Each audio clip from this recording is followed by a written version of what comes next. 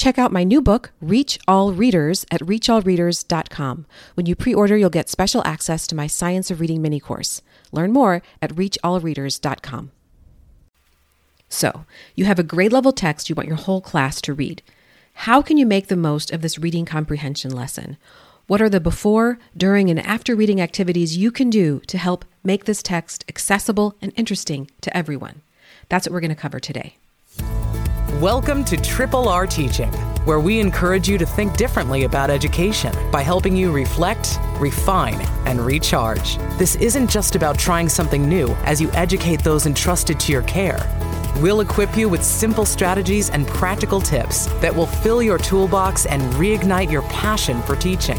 It's time to reflect, refine, and recharge with your host, Anna Geiger. Hello, Anna Geiger from The Measured Mom. Today we're talking reading comprehension lessons. So a lesson that you are doing with your whole class, they're reading the same text. What's the best way to go about this? I'm going to share something with you from our online course, Teaching Every Reader, and this is based on a framework called the Berger Framework. I have not been able to track down who Berger was, where the Berger Framework came from, but it's something I learned about when I took the Reading Teacher's Top 10 Tools by Deb Glazer. And we have adjusted this framework a little bit to make it our own, but I want you to know that this comes from the Berger Framework. And this is a really useful thing to keep in mind as you're planning a whole group lesson, because you don't want to go down the old path of having everyone take turns reading, round robin style, and then reading a list of questions at the end. There's so much more we can do to make the text interesting and accessible. Before you read the text with your class, make a note of the things you want your students to learn. Remember, the thing you write down should not be, I want them to learn to make connections, or I want them to learn to do cause and effect. Those things are important and they can be a secondary item because they are important reading strategies. But the main thing is you want them to learn something from the text, right? So if you want them to learn to compare and contrast, well, what are they comparing and contrasting? Make sure the text is worth reading. So maybe the text is the difference between frogs and toads. That's what you want them to learn. Learning knowledge for knowledge's sake is important. Learning vocabulary for vocabulary's sake is important. So that's really what you want to start with, the themes or concepts that are most important for your students to learn. The next thing you should write down is the things in the text that may be difficult for your students. So, for example, a text that uses a lot of pronouns to refer to items in previous sentences can be a little hard for young or struggling readers. Maybe there are things in the text that are not explicitly stated. Students will need to make inferences. Those are things you should mark. I'll be right up front with you. If you are brand new to this step is probably going to be hard. You may not have really analyzed a text this deeply before. In our course, Teaching Every Reader, we go through this quite a bit, talking about what could make a text challenging, like challenging sentence structures, cohesive ties. So that's going back to those pronouns where something is related to something else, helping students make those connections. But as you get practice with this, you will start to notice what parts of the text may trip your students up. Once you've made these notes for yourself, you know the things that you're going to focus on during your lesson. It's time to think about your before, during, and after reading activities. As you begin to read the text, probably with echo reading or choral reading, not round robin reading, make sure that you start by setting a purpose for reading. Tell your students what you want them to learn. If necessary, address key vocabulary words. Some of them you may need to pre-teach. However, if you think that they can figure out what the words mean by context, you can wait to discuss them as they come up. You want to call attention to any of those things that are challenging, such as an especially long sentence. If there's a text structure that's obvious, talk about it. Maybe it's a descriptive text. Maybe it's a text that very clearly compares and contrasts something. Maybe it's a text that addresses a problem and a solution. Call attention to the text structure. If you're reading a fiction text, you might make predictions about the plot. Here's something else you could do. If you're reading a nonfiction text about a topic that you think your students know something about, you could make a list of the vocabulary words they might find in the text. So you could have them have the text turned over, and you could say, today we're reading a text comparing frogs and toads. Who can give me some words that we might find in this text? And they'll probably list words like amphibian, tadpole, and so on. It's really fun for kids if you put those words up on the board where everybody can see it and then keep a tally of the words as they appear in the text. It will really keep their attention. Whether you're just getting started in your teaching career or you're an experienced teacher ready to learn more about the science of reading, our online course, Teaching Every Reader, is for you.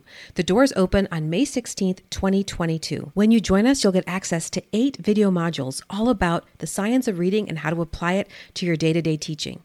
Module 1 is all about the big picture. Gain a solid understanding of the science of reading. Module 2 will help you build a solid foundation of oral language. Module 3 is all about phonological and phonemic awareness, and the following modules will help you teach phonics, fluency, comprehension, and vocabulary. Finally, in the final module, you'll learn how to use what you've learned to plan differentiated small group lessons. We've even got a bonus module all about teaching learners with dyslexia. To learn more, visit teachingeveryreader.com. If the text has text features like headings, subheadings, illustrations, bold print, call attention to those things before they read. And if you're going to be using this text to teach a reading comprehension strategy, such as cause and effect, or monitoring comprehension, or building background, or using prior knowledge, discuss that before you begin. As you are reading the text with your students, stop at vocabulary words that may be difficult. Stop at those words you introduced before reading, or those words that you marked but decided to have students try to figure out the meaning using context. Note cohesive ties. So if they are reading a sentence and you know that a phrase in that sentence refers to something in a previous sentence, you can stop, direct them to that cohesive tie, they can underline it, and then you can say, this is the word they. What is they referring to? Oh yes, they is referring to amphibians, which was in the previous sentence. If it's a text they can write in, which is always useful, have them underline that word and draw an arrow to the word that precedes it. You could do a think, pair, share. At different points in the reading, you could stop, ask a question related to the text, have students talk about it with each other, and then take turns sharing it with the group. You can ask quick questions about the text that can be answered with a thumbs up or a thumbs down. You can stop at different points to summarize what you've read so far. Do you see how this whole class reading of a text is really quite deep and thick? It's not just reading it and being done. It's stopping often to discuss it. And if you have your questions and your points of discussion ready, and you're involving the students and not just calling on individual students here and there, you can keep them engaged and you can make this interesting. And not only will their comprehension in general improve, but of course, they'll also learn some useful information. Other things teachers like to do is have their students code the text. Maybe you choose just 2 or 3 things they could use to code. So for example, a star if they think something is important, a question mark if they're confused, an exclamation mark if it was something really interesting. Finally, after reading, and you can see we've already done a ton of work with the text, you're going to review the vocabulary words that you taught. You're going to ask both low and high level questions. You're going to have students work to summarize the text, maybe in pairs. You could have them do a writing activity. They could complete a graphic organizer. Each child could write a quiz about the text and then switch quizzes with another student and see how they do at completing each other's quiz. I hope that this has helped you see that a reading comprehension lesson does not have to be dry and boring. There's so much you can do to make it interesting. Inside our course, Teaching Every Reader, we actually have a 3-part module all about reading comprehension, and we go through everything. A summary of the research, how to teach story structure and text structure and cohesive ties, how to teach reading comprehension strategies and keep them in the proper perspective, as well as working through a reading comprehension lesson as you've heard today.